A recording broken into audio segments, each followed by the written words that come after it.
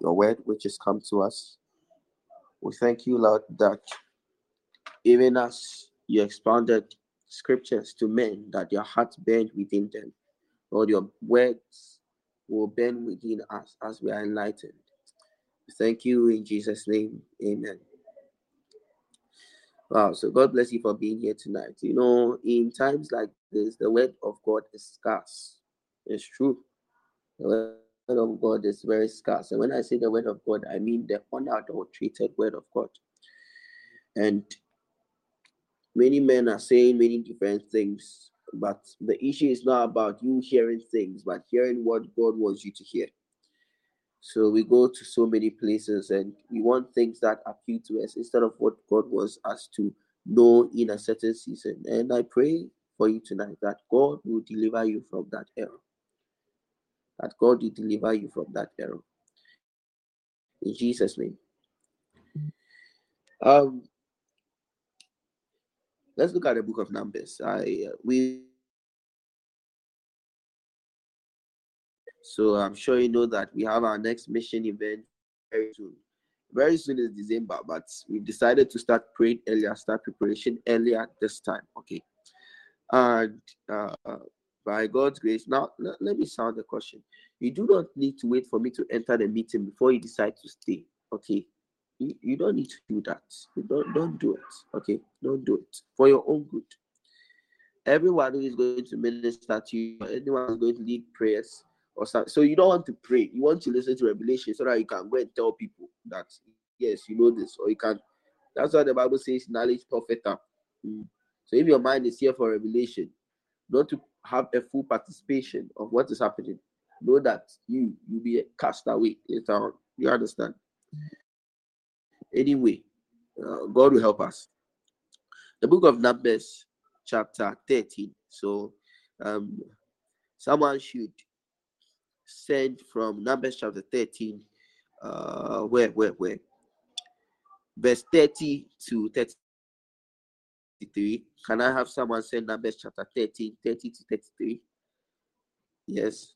And then Numbers chapter 14. Another person should send Numbers chapter 14 from verse 1 to verse 11. Okay. From verse 1 to verse 11. Please let's be fast on that so that we can go to what we have for tonight, because this is not what I want to talk about tonight. Okay. Please, you've not said the verse 13, so you've not said chapter 13 1. Okay, good. Thank you, PK. Chapter 13, verse 30 to 33. It says that, and Caleb, however you're going to mention it, stilled. Oh, what is this? Please, it's okay. No one should send anything again. I beg you. Let me just stay on one thing. Okay. Okay, so, and Caleb stilled the people before Moses and said, let us go up at once and possess it, for we are well able to overcome it. Now, when we look at the issue of surveying, now the reason I'm bringing this up is because we are going to make a survey on the land. We don't just go for missions. We survey the land. We get to know that this is how the land is. This is the condition of the land. We want to know the weaknesses, the advantages, everything that we have on our side, every preparation we need to make. Okay. And God willing, on Tuesday, 3 of our ladies will be going to do the survey. In fact, they did the survey for the last time for Mahia missions. Okay. So they will be going to the field, and it won't just be Tuesday. Probably they'll go there a few more times before we get to time for missions. Okay. So this is where the concept of surveying stems from. It's biblical. Okay. We go to search the land, just as Moses and the whole Israelite congregation sent Joshua, Caleb, and 10 other men. Okay, so 12 men were chosen, and they were told to go and search through the land of Canaan and then bring back a report on the land. Okay, so from Numbers chapter 13, 30 to 33, we see that they had come back, and when they came back, Caleb still the people. Okay, Caleb still the people. That means they were maybe making noise at that time. Maybe they were agitated or something. Okay. Um, in fact, I think I'll read from verse 25. So it says, and they returned from searching the land after 40 days. They went to search the land 40 days. And they went and came to Moses and to Aaron and to all the congregation of the children of Israel unto the wilderness of Paran to Kadesh and brought back word unto them. Okay, so we expect that during the survey, a word is brought back to whoever sent you. Okay, so these people went to do their survey and brought back word, and unto the congregation and showed them the fruit of the land. And they told him and said, we came unto the land whither thou sentest us, and surely it floweth with milk and honey, and this is the fruit of it. Nevertheless, the people will be strong that dwell in the land, and the cities are walled and very great. And moreover, we saw the children of Anak there. Now, the children of Anak were giants. Okay, so when you see the children of Anak, you should know they are talking about giants. Please, whoever is texting, I don't know what you are sending, but let's not send anything again. Okay, so and so they saw the children of Anak in the land. And then 29 says that the Amalekites dwell in the land of the south, and the Hittites and Jebusites and Amorites dwell in the mountains, and the Canaanites dwell by the sea and by the coast of Jordan. So this is their report. They are making a report of what they're going to see. Then we find someone like Caleb in verse 30. He still the people before Moses and said, let us go up at once and possess it, for we are well able to overcome it. Now, we are not sending the people there because we want to see if we are able to overcome. Okay, this is what we must understand. People go on surveying and they go to survey the land and they are saying, oh, how this place is there, we shouldn't go there. No, that's not the reason for the survey. That's not that's not the reason for the survey. But there is a need for us to make an estimation. There's a need for us to make an estimation to understand our tactics in dealing with whatever issues we have to deal with in that land. Okay. So 31 says, but the men that went up with him said, we be not able to go up against the people. They are stronger than we. And they brought an evil report of the land which they had searched unto the children of Israel, saying, the land through which we have gone to search it is a land that eateth up the inhabitants thereof. That is an interesting statement. Please, I don't know if the people who are supposed to go, you see, the people who are supposed to go for the survey, they are not here. Only one, I can only see one person here. You. He says, the land eateth us up.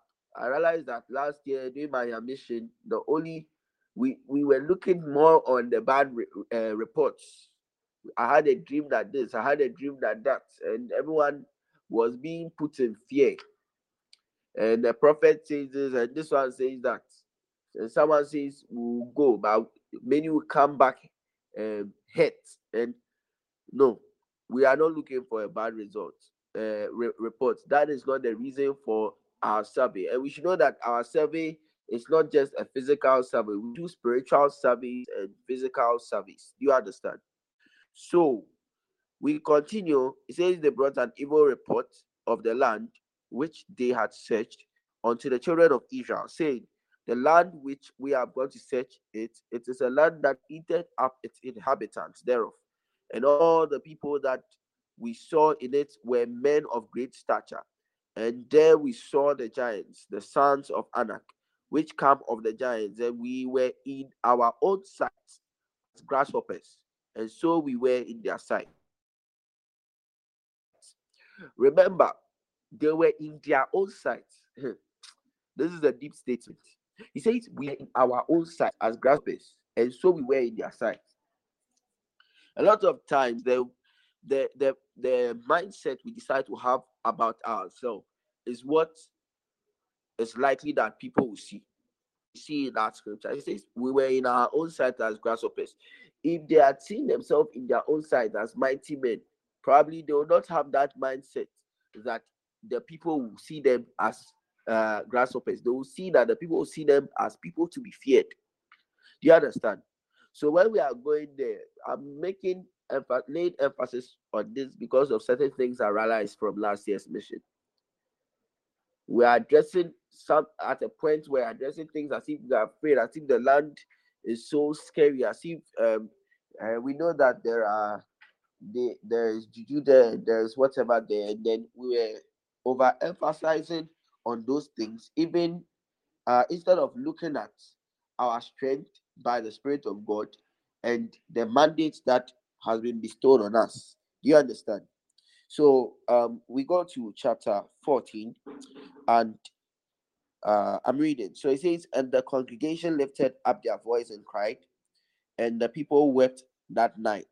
Okay, so because of the verdict that had come by the people who were sent to make the survey, the whole congregation lifted up their voice and they cried, and the people wept at night. So you should understand how crucial this matter is for you guys who are going to be on the field earlier than us. Okay, you should understand how crucial this matter is. We are not sending you out to the field to go and look at the things and come and tell us the negatives, because you know when you continue, you see something interesting that Joshua and Caleb exclaimed.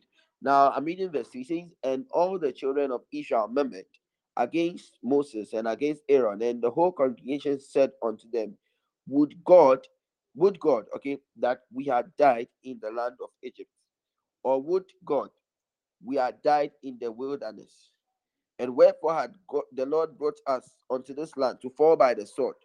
So they are saying, why didn't God let us die in Egypt? Why didn't God let us die in the wilderness? And wherefore had God brought us? Why has He brought us here to fall by the sword? That our wives and our children should be prey. Were it not better for us to return unto Egypt? And they said one to another, let us make a captain and let us return into Egypt. Let us make a captain and let us return into Egypt. In fact, last year, or the last missions, when I was giving a report that about dwarves and all those things, and a lot of weird things, I almost started deliberating, hey, God, this place you are sending, I don't want trouble because I'm leading you, and at the end we'll go and we find out, hey, this is all happened, and they'll say, oh, some people had to do mission work, and now Obika River. Someone got stuck in the river. Something happened to this person. You understand? And then Moses and Aaron fell on their face before the whole assembly and the congregation of Israel.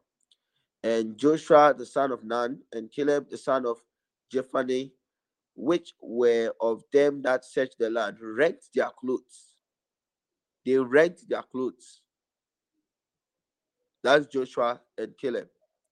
And they spake unto all the company of Israel, saying, the land which we passed through to search it is exceeding good land. It's an exceeding good land. If the Lord delight in us, then He will bring us into this land.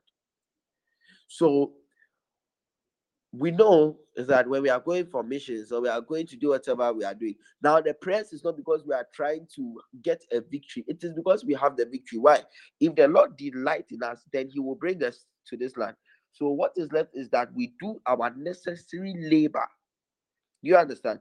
We engage our necessary labors. So He says that the land which we pass through to search it is an exceeding good land. And if the Lord delights in us, then He will bring us into this land and give it to us, a land which floweth with milk and honey.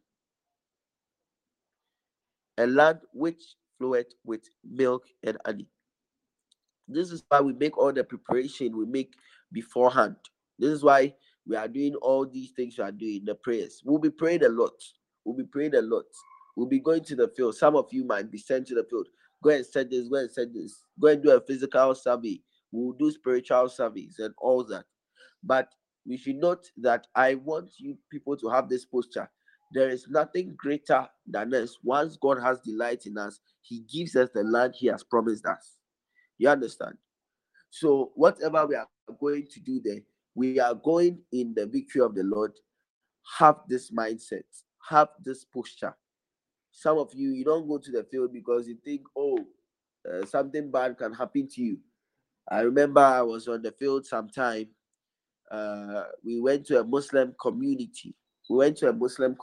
And the missionaries I took, they didn't know that it was a Muslim community. So when we got there and I told them this is a Muslim community, one girl began to cry, and she was so scared. She was so afraid. And I had to sit down with her, talk to her. And then we moved out. We spoke to the first Muslim. He gave his life to Christ. Second person didn't give their life to Christ, but was quite receptive. And then she became much more at ease and was able to. She told me she will go on her own. You understand? She wanted to work on her own. The place we are going to is a Ga community. It's a typical Ga community. And in the vision I had concerning the place, I saw, you see, when they are doing homo, how they dress in their whites, they wear some white thing on their hair, and then they are not wearing shoes. They are barefooted. Yeah, that is what I saw about the place. And apparently, it's a very typical deep Ga community. Yes, they go by Ga practices. And by God's grace, I've been in that place before. Just a day. I spent a day working around that site. So I understand a few things. I've seen a few things. Yes. But then this is not something that shakes us, because we know when we go, we spoil there. Everywhere the sons of God goes, everything falls into place for us. Why? Because we are going to that land based on the word which God has given us. Now, this should be our posture in addressing all other issues in life. We don't go because we think we are well able or we think we are ready. No, we go because there is a word that has mandated us to go in that direction. Nevertheless, there is a need to prepare. But it's not based on your preparation, it's based on the grace of God and based on the verdict of God. He says, go. By virtue of that word which has come, it should put you in such a posture that you will prepare adequately for what God wants you to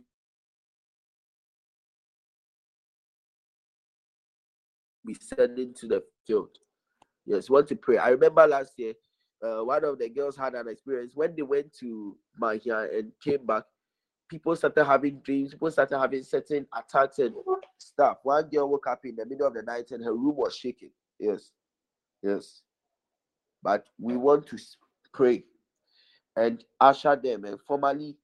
This is a formal message to you that we are going to have our mission soon. And it should also bring your mind to the fact that you need to prepare in every way you have to prepare, physically, spiritually, emotionally, financially, whatever it is. Last year we had a short notice, and a lot of people wanted to do much to support missions, but you couldn't do it. So you have that opportunity to do that now, because we are giving about a 3 or 4 months span. You understand? So set your target, whatever you want to do, you begin to work on that. But yes, so this is a formal how will I say it? I am formally informing you about our 2021 missions. We've done 2021 already, right? But we are doing the second part of 2021 missions. God willing, we'll be there for some days and we'll see what the Lord will do. Lift up your voice, just begin to pray the Holy Ghost. You can unmute yourself. We are praying for the people who we are going to send out on Tuesday, that the Spirit of the Lord will be with them, that when they go, they will see things in the perspective of the Lord, and that they will come back bringing the reports that God wants.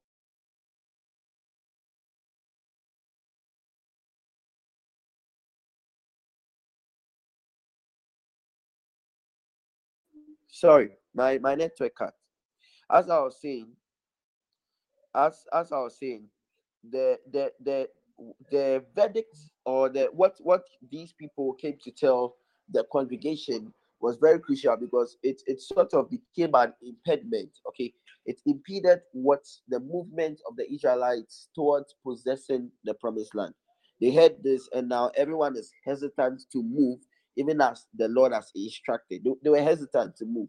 And at the end of it all, among that generation, it was only Joshua and Caleb who entered the promised land. Why? Because there was a verdict that was given, which sort of impeded, which sort of became a blockade to them seeing what, or to them having the vision of God actualized in their life. Do you understand? So we will pray for these people shortly. We will pray with these people that they will bring the verdict of the Lord. They will bring the verdict of the Lord.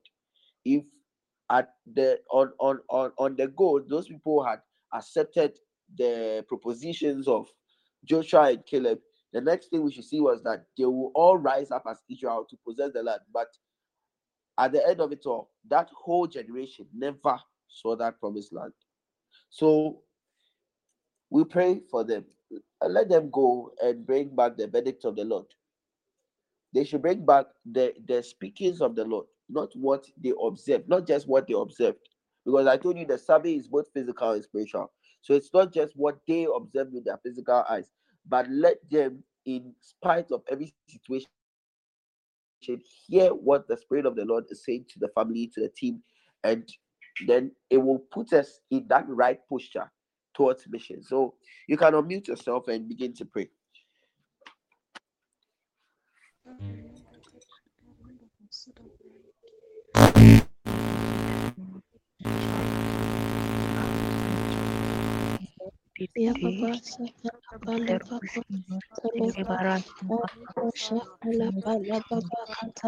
Dalabada, Ibendalabago Shandalabada, Ayabandalabago Shandalaba, Mendelabadaba, Shandalaba, Iando Zadaka, Dalabado Shandalaba, Kebonda Go Sandalaba, Yandalabago Shandalaba, Give their praise, give Masandalabada, their praise, we pray. Andalabado Shada, Andalabado Shandalaba,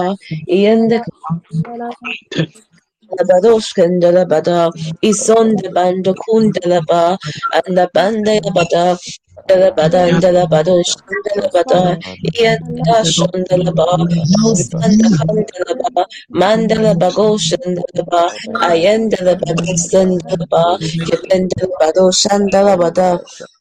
Pandalabado Sandalaba, Mandalabago Sandalaba, Asandalabada, Yandalabago Sandalaba, Mandusada Bandalabado, Kendalabadu Sandalabada, Yandalabago Sandalaba, Masondalabada, Masondalaba, Andalabado Sandalaba, Yandalabago Sandalaba, Masandalabada, Ayandalabado Shida, Ego Sandalabada, Mando Kendalabado Shida, Mandabanda, Yandalaba Gosandaba, Bagosandaba, Yandalaba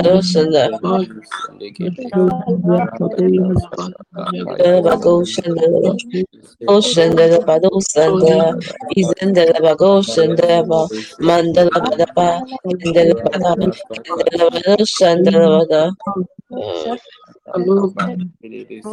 Bendela Bagoshata, Izondela Bagoshata, Mandakandela Vada, Andela Vadoshada, Bandala Badoshada, Mandela Vandela Vada, Andela Vadoshada, Asandela Badu. Yendela Badoshada, Ozandela Bagoshandela, Mayendela Badoshada.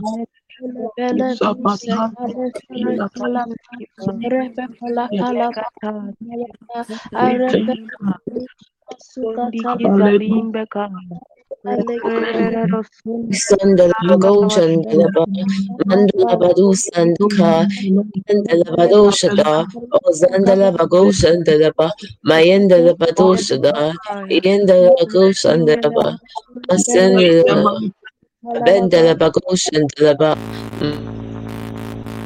Yandalabagoshandalaba. Okay, so Prophet Lay will pray, the people who will be doing the survey and who will be doing all other groundwork. Okay, so Prophet Blake. All right. So I'm praying. Okay. Yeah. But before I pray, I would like to say God bless you for availing yourself for this great task. The Lord will reward you. Okay. We are praying.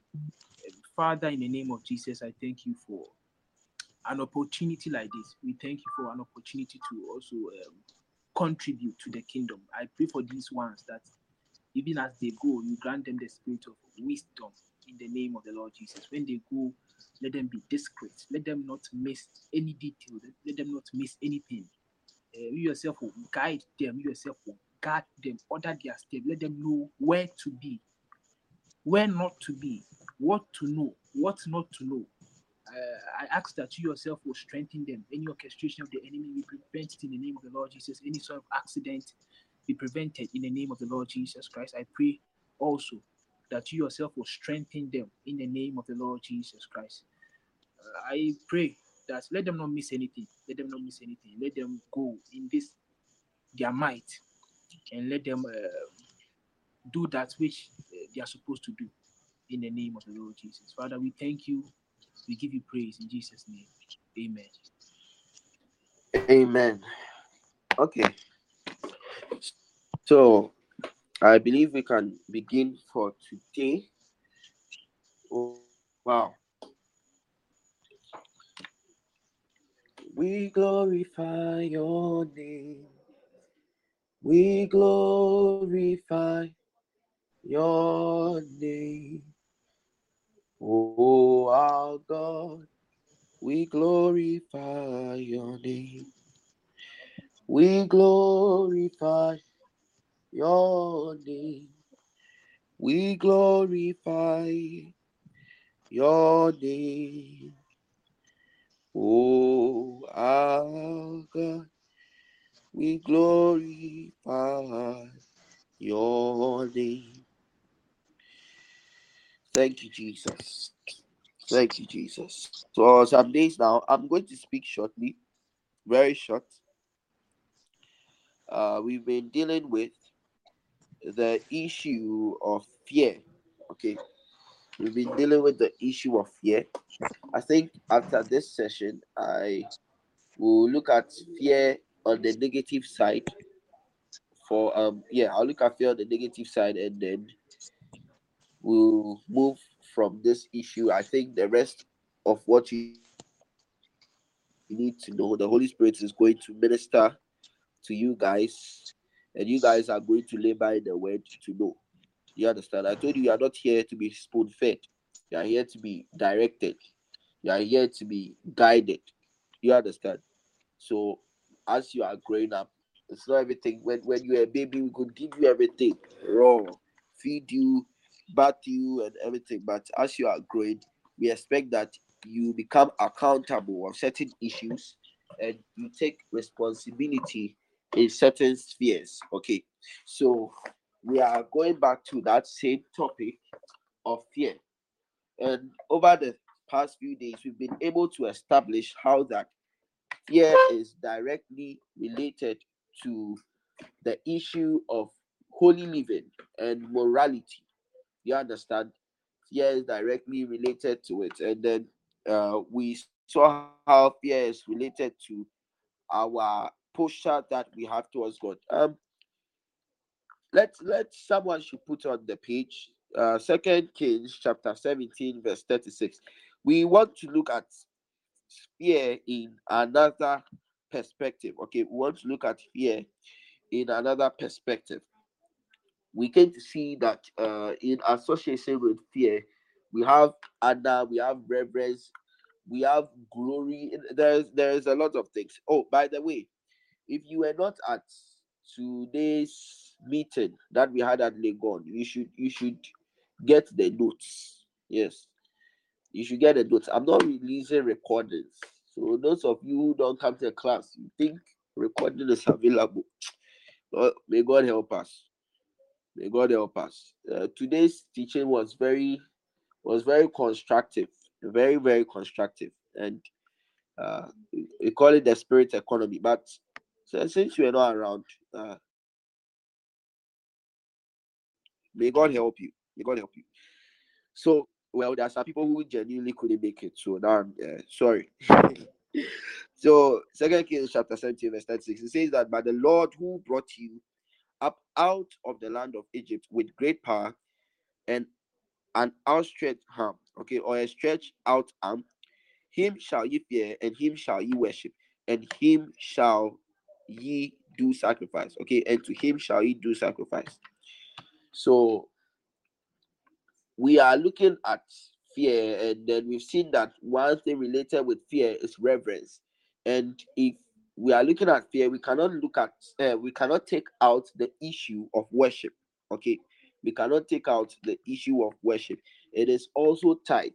When we consider honor and we consider all those things, there is a need to highlight on the issue of worship. Now, you should note that everything we are going to say, they are entangled.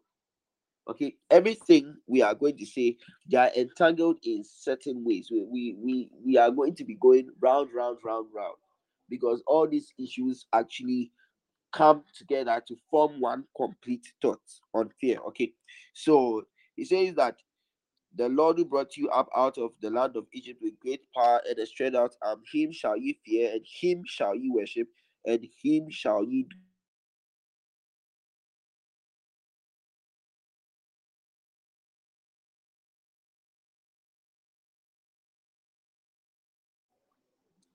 Okay, sorry, the devil wants to play games with my network. Don't worry, we'll pull through. Okay, so from the verse we read, we can see that when we consider fear, one essential thing we must look at is the issue of worship. And there is a misconception about worship, which has made people think that worship is about singing songs. No. Worship is not about singing songs. We may sing songs and all that, but all the songs form a part of worship. Okay, so it's important that you know that, and God is very delighted in worshippers. In fact, there are certain people God is delighted in. He delights in someone whose heart is towards him. He delights in an intercessor. He's looking for an intercessor. He's also looking for worshippers. Okay, so the book of John chapter 4 verse 23 and 24 tells us that but the hour cometh, and it says that, and that hour is now. Okay, when the true worshippers shall worship the Father in spirit and in truth, for the Father seeketh such to worship him. You understand? So God is really seeking people to worship him, and his demand on worship is that we worship where? In spirit, and where? In truth. Okay, and this is the reason. It is God is a spirit, and they that worship him must worship him in spirit and in truth. Okay, you worship God in spirit and in truth. Now, this issue is a very interesting issue where we talk about this verse, worshiping God in spirit and in truth. One thing we can look at is that we worship God apart from the flesh. We worship God apart from the flesh. I think this is something important to note down. We worship God apart from the flesh. You understand? I'm not saying apart from the body. Remember, I've always told this. There is a difference between your body and flesh. When we look at flesh, we are looking at a nature. Okay, we are looking at a nature. A nature. Okay, so that's why I'll tell you that take good care of your body, but you mortify the desires of your flesh. Okay, and the desires of your flesh can find expression in your body, all right, but that doesn't mean you destroy your body. You take knife and stab yourself or something. That is foolishness.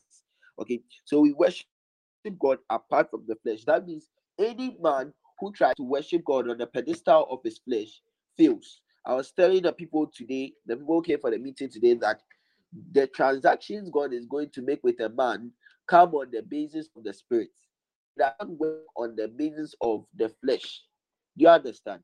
It is the devil who will make propositions, who is going to make proposals on the pedestal of the flesh. But when you come to the things of God, no, He wants to interact with you. His first point of contact with you is the spirit. So he says what?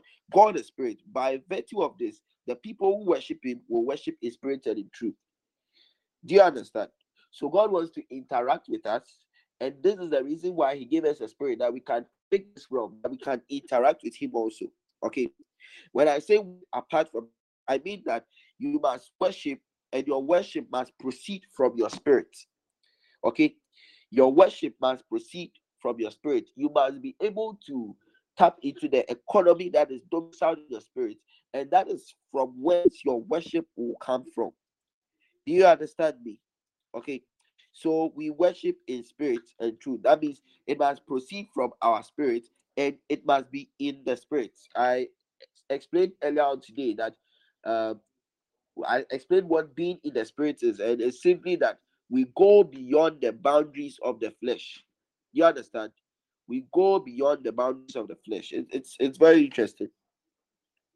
Also, we must worship God, and the worship of God must have its basis in the word of God. Now, remember, we are dealing with worship because worship is the fear of God. You understand? When we look at worship, we are looking at the fear of God. We cannot look at the fear of God without looking at the issue of worship. Okay, so we worship God, and it must be on the basis of the word of God. So he says they worship what? In spirit and in truth. What is truth? The Bible says, sanctify as why, for thy word is truth. Do you understand? Truth, we have to look at it in two views. The first thing is the word of God is truth, and the next thing is that sincerity and transparency and honesty. So apart from having the word of God as the basis, men in their worship must be honest, men in their worship must be sincere, men in their worship must be transparent. I come to God bare as I am, and I'm presenting myself to him. I must be transparent. You see, there are some people, they are not honest.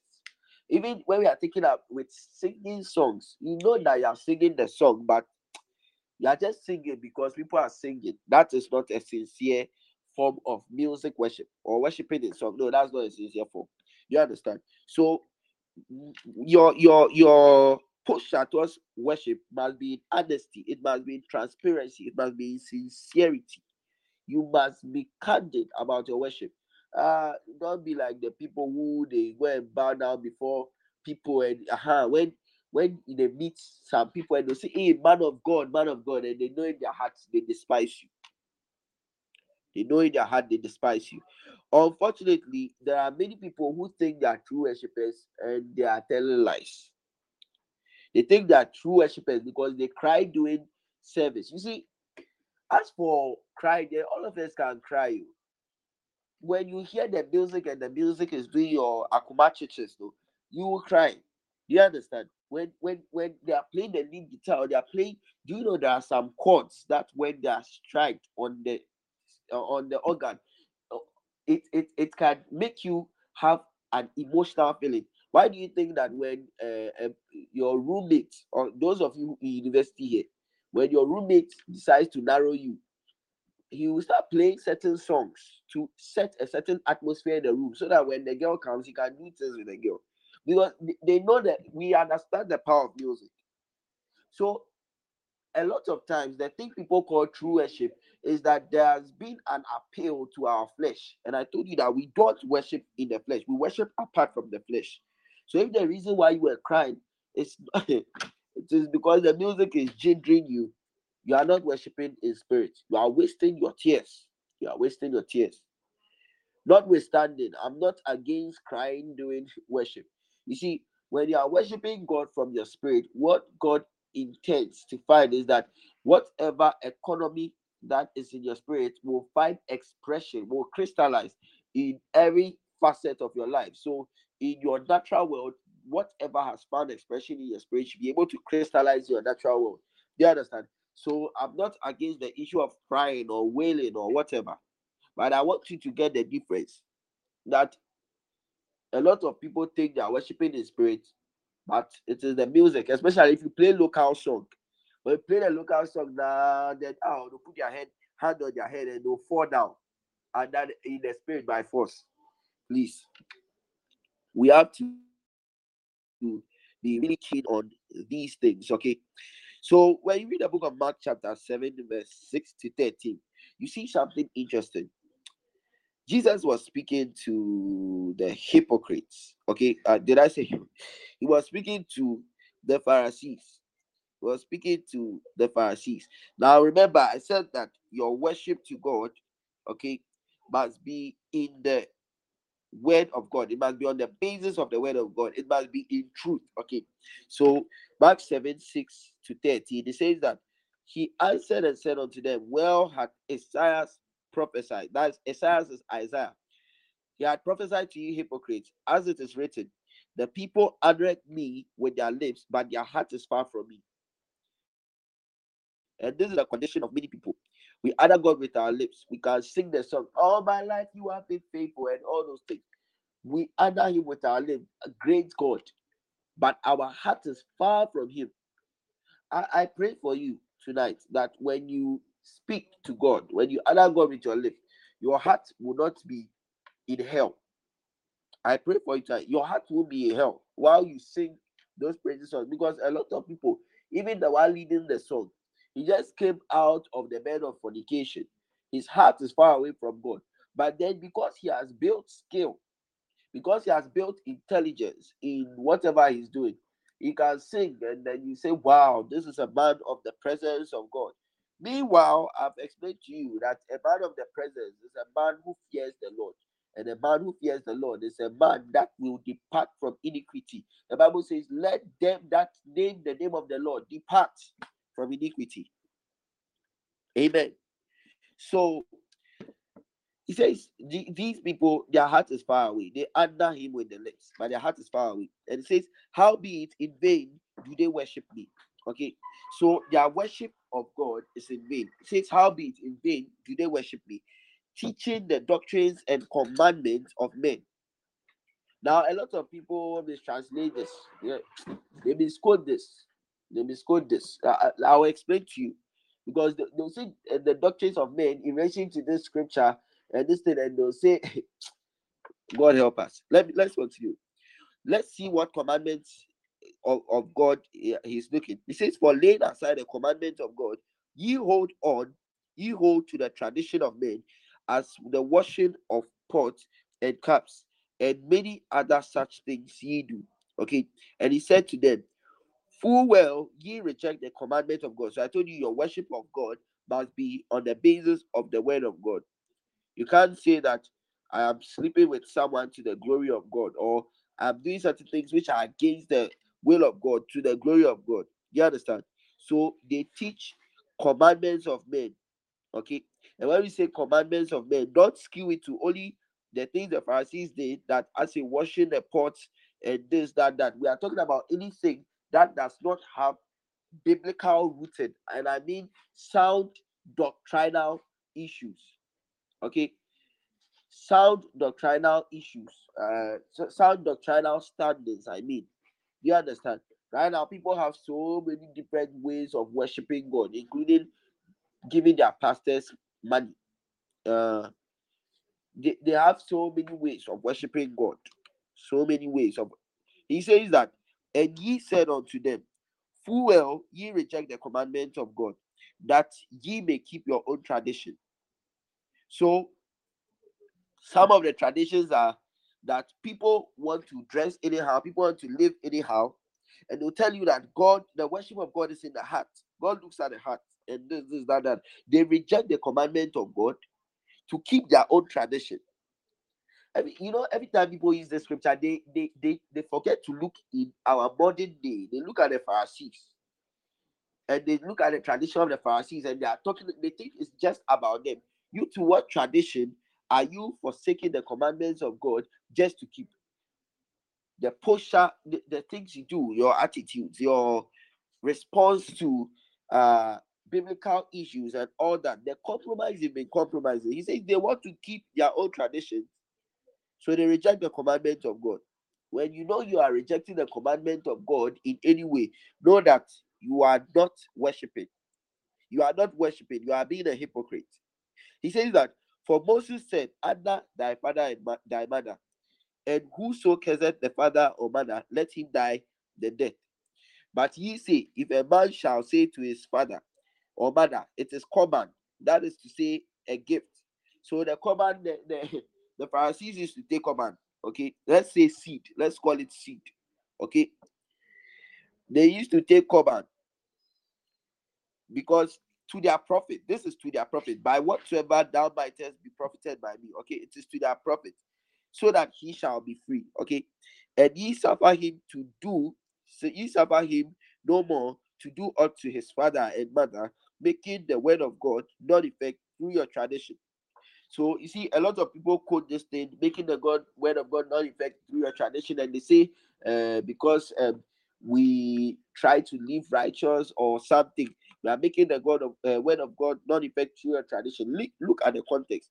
He's talking about the fact that in order to satisfy the priests, in order to for their own lustful desires, they were pointing to self. They do certain acts and they make it look, they spiritualize it. They don't know it is to self. It isn't the worship of God. It is not a gift to the priest or anything, but to satisfy self, they do those things. And he says you are making the word of God not effect by your tradition. So the emphasis of God here about the teachings of men or the commandments of men are the things that end up pointing us to self. They end up pointing us what? To self. Making the word of God not effect through your tradition, through your tradition. The things you believe and the things you want to hold on to. For example, it is korban. It is korban. You know that this thing, you you just don't want to help that person. So you, by force, you are giving it as tithe or you are giving it as a seed. When you see people who need help, you don't help them, but you can go and give it out in the house of God. That yes, this that please. Of late, I'll be hearing these things, and they say, "Oh, your money is supposed to come to the house of God, and the poor, you always have the poor." Please, God wants you to help that poor person. Do you understand? God wants you to help that poor person. God wants you to do your duty to whoever you are supposed to do your duty to. You understand? Do your duty to whoever. So you can't curse your father or your mother, or you can't maltreat your father or your mother, or you can't treat people wrongly. Now, it's not even just about giving to people who need. Okay, that is not the emphasis. It's not about that, but things that are your obligation, you can't forsake it and forsake it in the name of the Lord. To say you are worshiping the Lord. No, you are only keeping your things that pertain to self, and you are wrapping it in Christ. Do you understand? So our worship, there are a lot of people who their worship, it is not accepted by God. It is not accepted by God. He says people who worship him in spirit, in truth. You cannot leave the commandments of God and subscribe to your own tradition. And you see some of the people who they go and do scamming, and they come and give offering with us.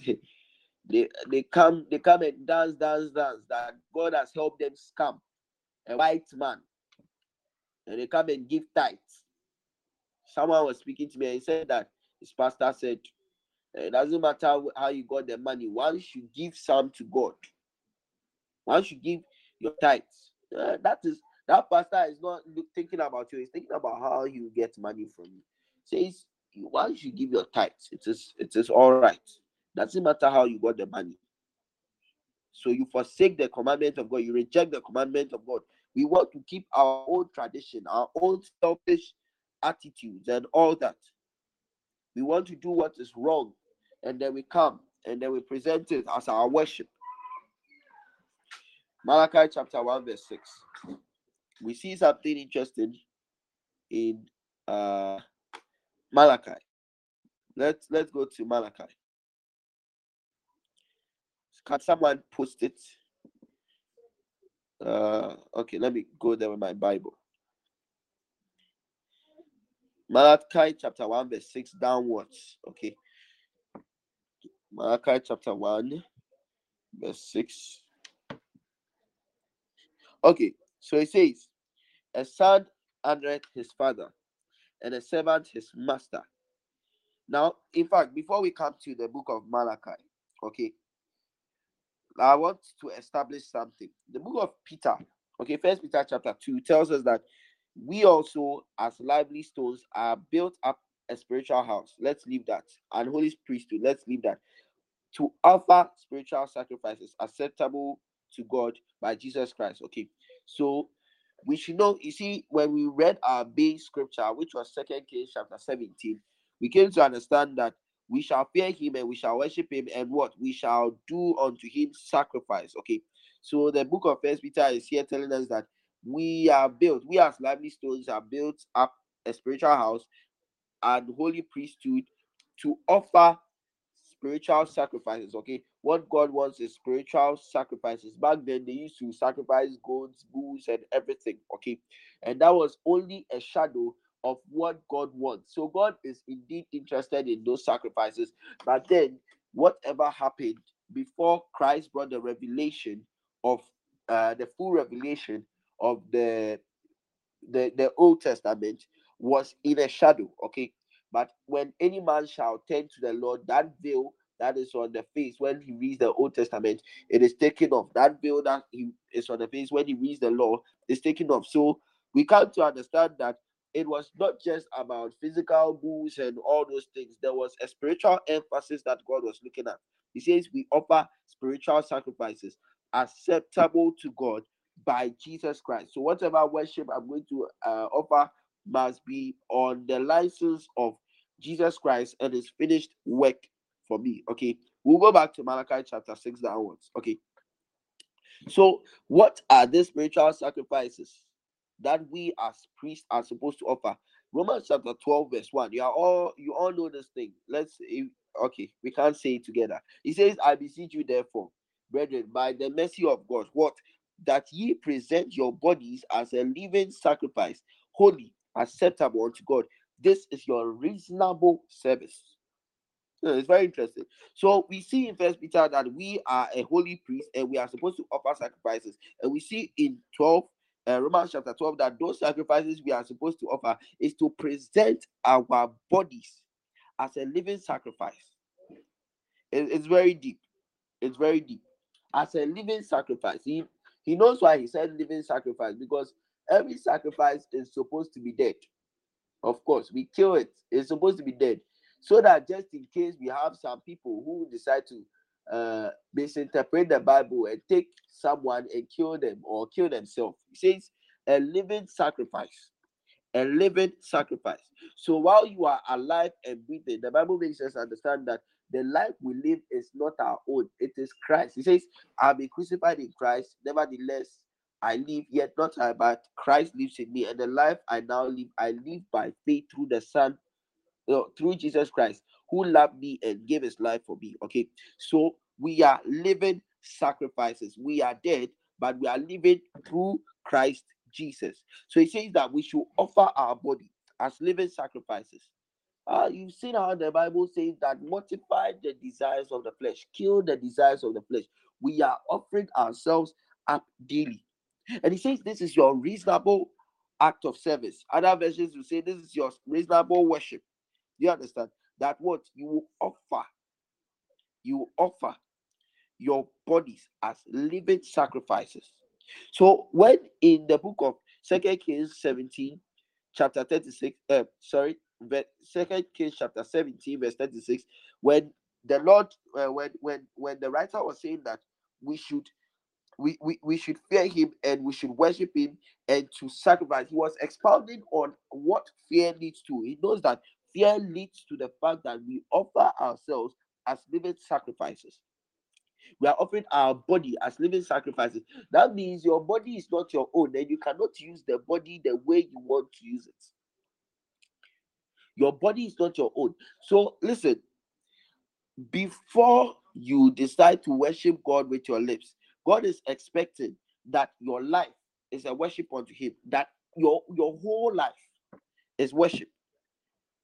Unfortunately, now you should know the requirements for a sacrifice. sacrifice. Okay, when you are going to make sacrifices unto God, God had certain expectations of what should be offered to Him. You don't take just anything. He wants an animal without blemish, right? And I said all these things are shadows of the spiritual sacrifice that God was expecting. So if God wanted an animal without blemish, that means He wants you without blemish. He wants you holy. Do you understand? He wants you holy, not the holiness God has worked. No, not that one. It is the holiness that you are living in. You understand?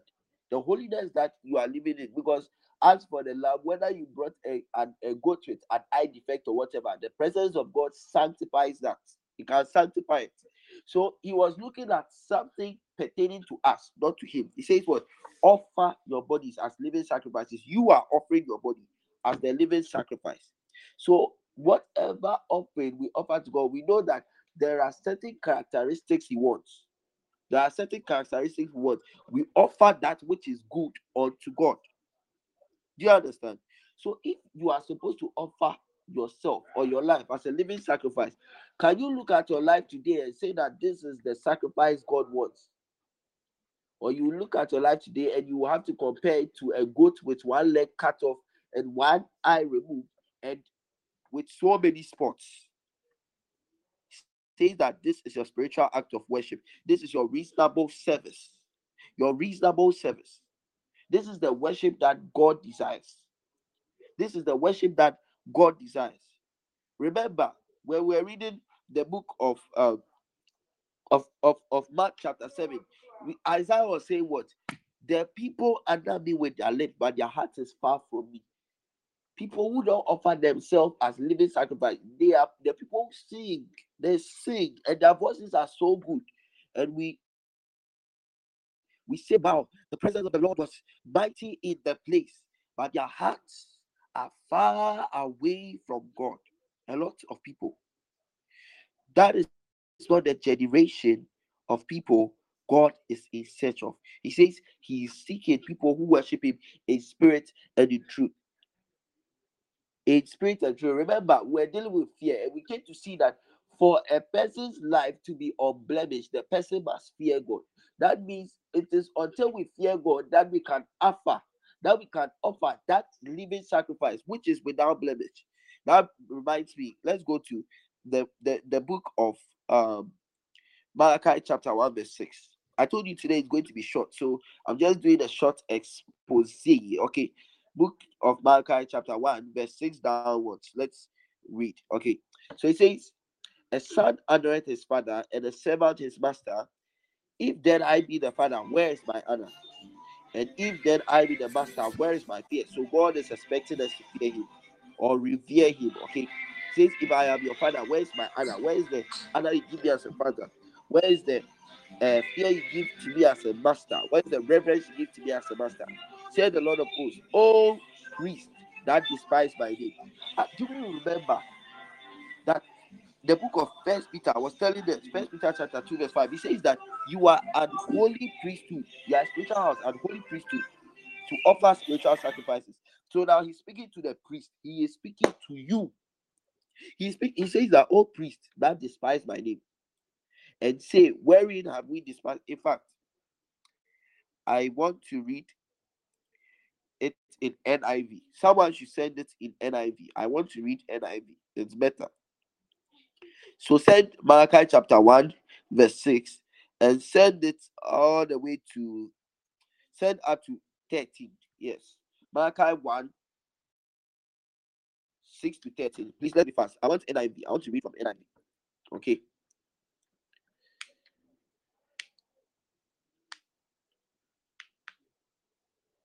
Please, whoever is sending this should be quick with it. Good. Thank you. So I'm reading. It says that, okay, so it is you, priest, who show contempt for my name. Okay. Says it is you, priest, who show contempt for you despise my name. And he says, but you ask, how have we shown contempt for your name? And this is what he says. So he's saying that when he says that you, the priests, or you Those who call themselves the priest. You remember the priesthood that God has said. He says, you are the ones who show contempt to my name. You despise my name. You dishonor my name. And you will ask him, how have we done that? How? And this is why people on that day will say, we did this to your name, we did that to your name, and he will still not know them. He's telling you the reason why. He says that by offering defiled food on my altar. So you could have been acting as a priest, you could have been acting as a Christian, oh, healing people, oh, doing this, oh, working miracles. But he says that you have shown contempt to me, and you ask me how. And this is what I'll say. You've offered defiled food on my altar. But you ask, how have we defiled you? Then he says, by saying that the Lord's table is contemptible. When you offer blind animals for sacrifice, he's looking at the type of sacrifice that, you see, it is what is sacrificed, okay, that may defile that altar, okay. When you offer defiled food, you defile the altar. So they are saying, how did we defile you? Remember, it is your life that we are placing on the altar. So he says that when you offer blind animals, is it not wrong? When you offer lame or diseased animals, is it not wrong? Wow. Someone is excuse me.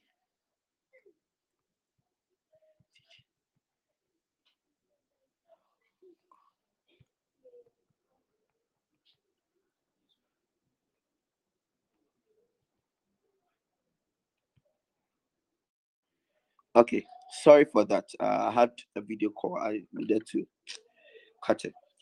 Okay, so he says that you've offered defiled food. Okay, you ask how we defiled you, and then this is what he says about the defilement. He says that when you offer blind animals on for a sacrifice, is it not wrong?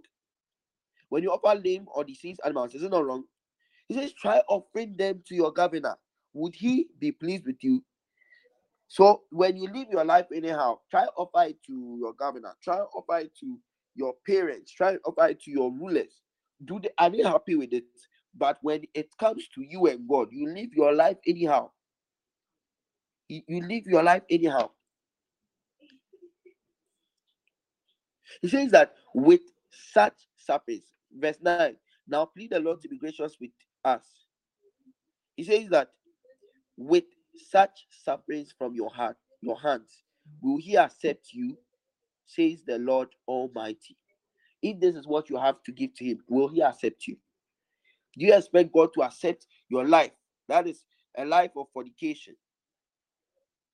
It reminds me of what the book of First Corinthians, verse is it verse 10? Yes, verse 10 says how that people partake in the table of idols or in the food of idols, and he says that they who partake in the altar of the Lord, okay, are one with the Lord. Those who partake in it. So if you are partaking in the altar and you are one with that altar, or you partake in the Lord and you are one with the Lord, and you also go and partake in with an idolater or a fornicator or whatever, he says that are you trying to make the Lord one with the fornicator? How do you expect me to accept you? And he says that, oh, that one of you will shut the temple doors so that you will not light any useless fires on my altar. You will not, like, some of your songs you are singing are useless fires. He says, I'm not pleased with you, says the Lord Almighty, and I will accept no offerings from your hand. I will accept your no offerings. He says, my name will be great among the nations, and where the sun rises from where the sun rises to where it sets, in every place incense and pure offerings will be brought to me, because my name will be great among the nations, says the Lord. But you profane it by saying, the Lord's table is defiled, and its food is contemptible. And you say, what a burden, and you sniff at it contemptuously, says the Lord. And it continues, when you bring injured, lame, or diseased animal and offer them as sacrifices, should I accept them from your hand? This is a question to you today. This is a question from God to you today. When you live your life anyhow, when you decide to engage in all forms of immorality and all forms of things pertaining to self, and you come and cry, Lord, I give you my heart, should God receive that heart of yours? He's asking you, is this the heart you want to give me? Is this the heart you want to give me? That is the question of God to you.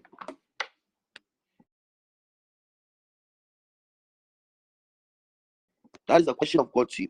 That's what I'm saying, that before you even bring your song, make sure you've offered your life and even sacrifice. Every day we die to flesh.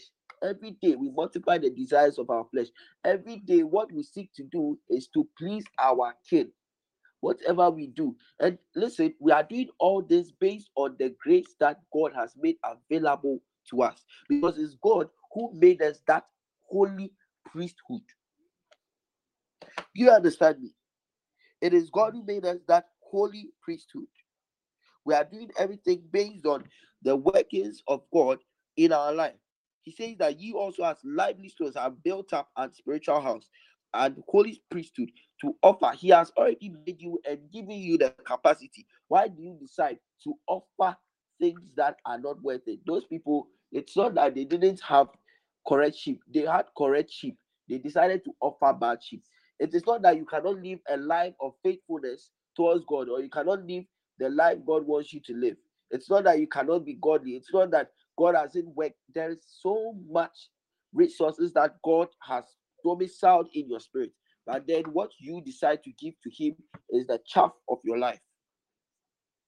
It's the chaff of your life. And you run to God when you are in trouble. And you run to God when you're in trouble. Before you open your mouth to sing, close your heart to sin. Write this down. I said to sin. Close your heart to sin. In fact, this is a serious matter. I have to post it so that you see what I'm saying. Before you open your heart to sin, your mouth to sin, make sure you've closed that your heart to sin. I've put it on the page.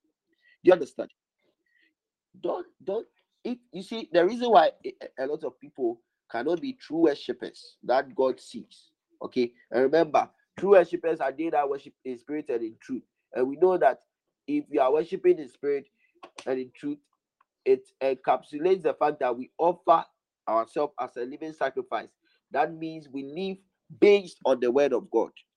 Our worship is based on the word of God. We are not looking at some part of us being the worship, but our whole life being worship unto God. Okay, being unto God. So when when you decide not to live according to the principles of God or the demands of God, you should know that you've not begun worshiping. You've not begun worshiping. But a lot of us, I don't know who did that, we skewed worship to some 30 minutes of crying and singing heart-soothing songs. We skewed worship to that. That is only an act of your worship, because your whole life is supposed to be worship. Your whole life is supposed to be the sacrifice. Now, from that sacrifice, everything that comes out is sweet smelling incense unto God.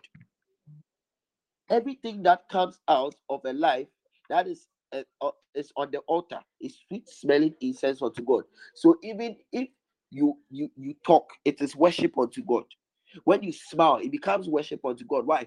Because every effervescence that comes from that sacrifice it is sweet to God. It's sweet smelling incense to God. It is sweet smelling incense unto God. Abel offered a much more better sacrifice by faith. And remember, faith, the greatest form of faith. Okay, I'm going to say this again. The greatest form of faith. I've seen people saying it is given and it is this and it is that. Whatever they'll say, sure. But the greatest form of faith that any man can show, any man can display, is to live for Christ. Did you get that? The greatest form of faith any man can express is living to please the Lord. Living to please the Lord. This is deep. I pray that God will open your eyes to understand what this means. I pray that God will open your eyes and your mind to understand the greatest form of faith is living to please God. If you are doing anything that is not living to please God, know that you are lost. You are lost. You are lost. You are lost. You are lost. We want to live that we will please God. That is the greatest act of faith. So we are offering that living sacrifice. I pray for you. God should help you. Let God help us. That will offer our lives. That before we have a song to sing, we will have a heart to give. Before we have a song to sing, we'll have a heart to give. These days, people sit down and they write lyrics. If your whole life is aligned to the purposes of God and you are living in subjection to God, you will not sit down to write lyrics. You will not have to sit down and for a whole day you are trying to fix it, which will sound nice, which instruments will be used in this and make it feel so best. No. When you even talk to people, it will be a worship unto God. It says, let your light so shine. What? That men will see your good works, that God will be glorified. That means every aspect of our life should communicate Christ and communicate God, that he will be glorified. That he will be glorified.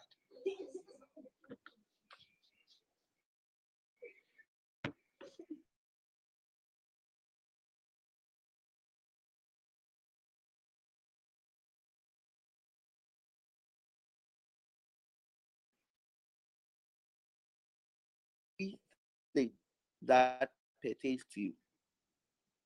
Your academics, offer it. It is worship. Your relationship, offer it. It is worship. You see, in whatever we are doing, we should be able to point back at God. So if you are in a relationship and the relationship is against, you are doing things against the word of God, or it's against the will of God, you should know that you are not a true worshiper. You are not a true worshiper, because when you offer yourself as that living sacrifice, you are part of those animals that don't have an eye or don't have a nose, or you are spotted, you have blemish. You have blemish. But God will help us. God will help us. God will help us. God will help us. When you read the book of 2 Chronicles chapter 29, verse 27 to 29, someone should put it on the page. I think this is the last scripture I'll give you, and then we'll pray a short while. 2 Chronicles chapter 29, verse 27 to 29. He says that, and Hezekiah commanded to offer the burnt offering upon the altar. And when the burnt offering began, the song of the Lord began also a trumpet. Did you see what happened? When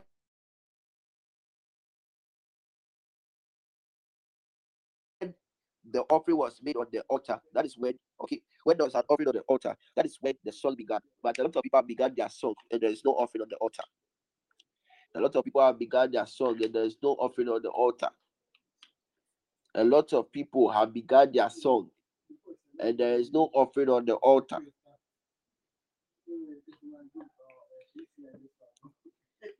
Lord began also a trumpet, and the instruments ordained by David, king of Israel. And all the congregation worshipped, and the singers sang, and the trumpeters sounded, and all this continued until the burnt offering was finished. And all this continued, they continued singing until the burnt offering was finished.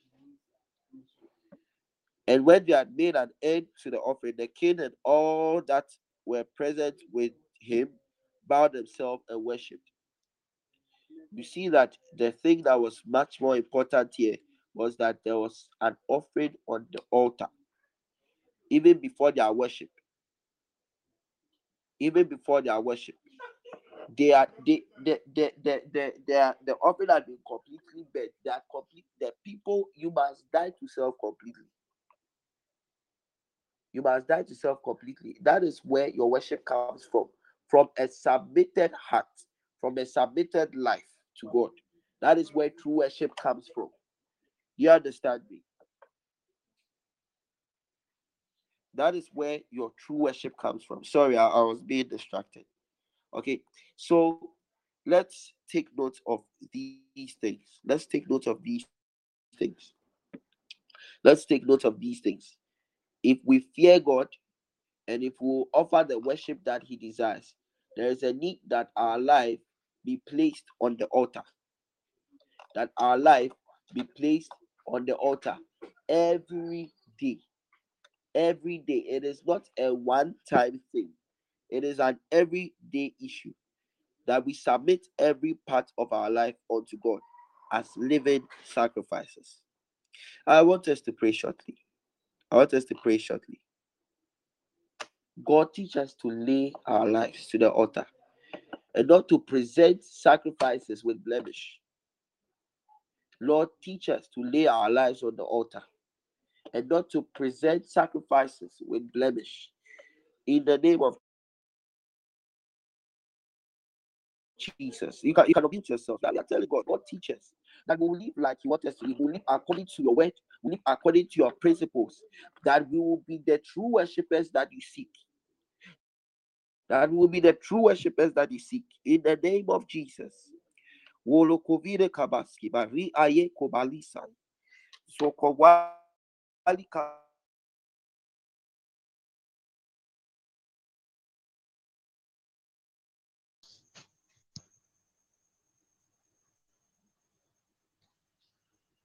Waya kabilenes. Swadibri bolot bikabiglas. Swadibri kolosiles. Kiveras. Forubiniselas. Kibosas. Open moshirekis. Dilkobosiosas. Zekula bibes. Vesus ekibas. Velosiosas. Visodosa. Dicosutoros. Kibaisa. Dicosimesas. Diosa. Bisontologosa. Diosa. Dicosushirigisani. Lego shirigisosa. Pradu perike pilos. Pradu perike barigas. Severe gobuku zerges. Zikoru gizogizovskiba. Vedogo zigrike velugru guzaibi. Igrabu grogovigre gizaibinakas.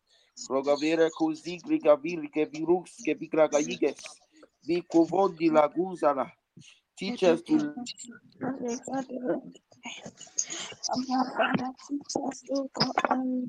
lay our lives at the altar. Teach us to lay our lives at the altar, that we will forsake self, that we will mortify the desires of the flesh, oh God. In the name of Jesus, that even as you ushered us into this priesthood, the altar, oh God, will not be defiled by our life, but will offer sacrifices that are reasonable, oh God.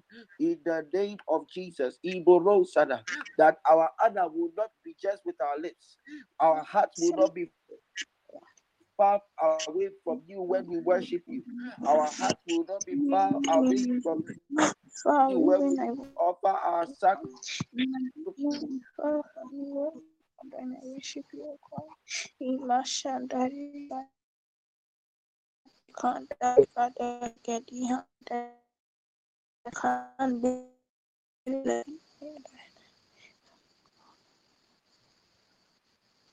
Sacrifice of praise unto you. In the name of Jesus. Thank you, Lord Jesus. Thank you, Lord Jesus. Thank you, Lord Jesus. Thank you, Lord Jesus. Thank you, Lord Jesus. Thank you, Lord Jesus, that we are receiving enablement, that we are held of your spirits, that we are held of your spirits, that even as we tap into the resources which are domiciled in our spirits, Lord, we are enabled to live as you desire, to offer ourselves. Please, oh God, we thank you in Jesus' name. Wow. Wow. We thank you in Jesus' name. Now, I want to make mention of something before I close you guys. We'll pray at 12, by the way. We'll pray at 12. Please, a lot of you don't come. Yeah, joking. Please, just be around at 12 to pray. Okay. Just be around at 12 to pray. We'll be praying for souls. Okay. We'll pray for souls. Just be around at 12 and pray. Okay. Now, uh, it is important to note that music is a part of worship, as I already established. But I said that God is looking for a life. God is looking for your heart. He's not looking for great lyrics. So you can sing good lyrics, and your heart is singing horrible things to God. Your heart is saying different things. Yes, your heart is saying different things. I pray that the song you sing will be the heartbeat. Yes, the song you sing will be your heartbeat. And those who are in the music ministry here, take note of these things. It is very important. You see, the dimension that you can usher people into. Let me tell you what happens with music ministers. What happens with a music minister is that there's a certain dealing that person has had with God. There's a certain pedestal that person is functioning in, where that person must draw you into. You understand? We're looking at that person will be able to draw you to that level, that experience that the person has had in the spirit. That is what we do by the music we sing. So when I begin to lead you in worship, I should be able to push you into a certain realm that I am in. That is why there's a need for you to live a pure life, because you are pushing people into realms that you are navigating in. You understand? That is why it is important that you have a prayer life, a solid prayer life, a solid word life. There are a lot of musicians, they misquote so many scriptures when they are doing the worship.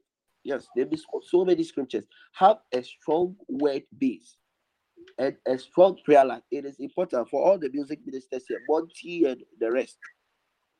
Have a strong prayer life, have a strong word life, so that when you begin to speak, you speak the mysteries of God, you sing the mysteries of God, you open up people to certain realities in the realm of the spirit. Yeah, the people are open to certain dimensions. That is why Apostle Arabi will sing, and then still he doesn't have a good voice. But if Apostle Arabi sings, you begin to see certain manifestations. That's why people like Theophilus Sunday sing, and they usher people into certain realms of glory. People get healed and all that. Why? Because it's not just about the goodness of their voice or their skill that they have. It is important to have skill. David had skill. David was skillful, a skillful player. And God is looking for skillful players. You understand? So you need to be skillful in whatever you are doing. But then there was something much more than that. He was a man of the secret. He was a man of the secret. You understand? So he had his life offered as a living sacrifice. And when he made utterances, they were not the utterances of mere mortals, they were the utterances of God Himself. They are the utterances of God Himself. You understand? So if you think it is all about skill, you are wrong. If you think it is all about prayer, you are almost right. God is deliberate about skill. What happens to the men God told Bezalel and Aholiab? He says that they have the skill, they be anointed to have the skill to build the ark, to build. They are anointed to have the skill to. So God is particular about skill. God is a perfectionist. He loves that things are made the way He wants it to be done. So you learn your instrument well, you practice and everything. But if you neglect the secret place, you will miss out. You will sing a lot. People will fall on the floor, fornicators, and they'll rise up fornicators. But when you study the man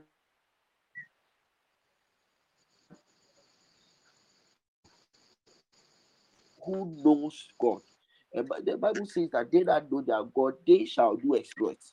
When you are a music minister or you are a worship minister, you are leading people to worship God, and you know the God you are talking about. Oh, when you speak, when you begin to sing, the angels will have to be present. The God you know will manifest Himself to the people. I said what? You are looking at bringing people into that pedestal that you are domiciled in. You understand? That is why we offer our lives. Music ministers, be serious about it. And this is not just for music ministers. Before you go and sing anywhere and lead people to do worship, you should have certain understanding into these things. Okay, so yes, worship is not only about the music, it is far broader. And in everything we do in our life, we should be worshiping God. Music ministers, it's not just about the music. Worship God in everything. When you are off the pulpit, when you are off that stage, I hope that you will be able to represent God and worship God the way you did it on that stage. Let's pray. Father Lord, we are grateful.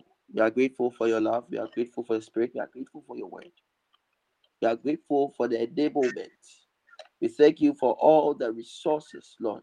The word makes us understand that according to your divine power, you have given us all things that pertain to life and godliness. And by this, we know that all the possibilities and all the resource we need to tap into the possibility of being that living sacrifice without blemish that you desire are made available. Lord, we tap into those resources, even by your Spirit. Teach us, oh Lord, to subject our bodies, oh God, to your Spirit. Teach us, oh Lord, to mortify the desires of our flesh, that we may live as, Lord, you desire. We thank you in Jesus' name. Amen. So God richly bless you. I'll meet you at 12 a.m. We'll be praying for souls. Come ready. Don't listen. Don't go and sleep. Go and do something. Listen to music and pray or something. No, don't sleep. A lot of you lie to yourself every day that, oh, I'll wake up at 12 and you don't do it. Please do the right thing. So I love you so much. Have a great night.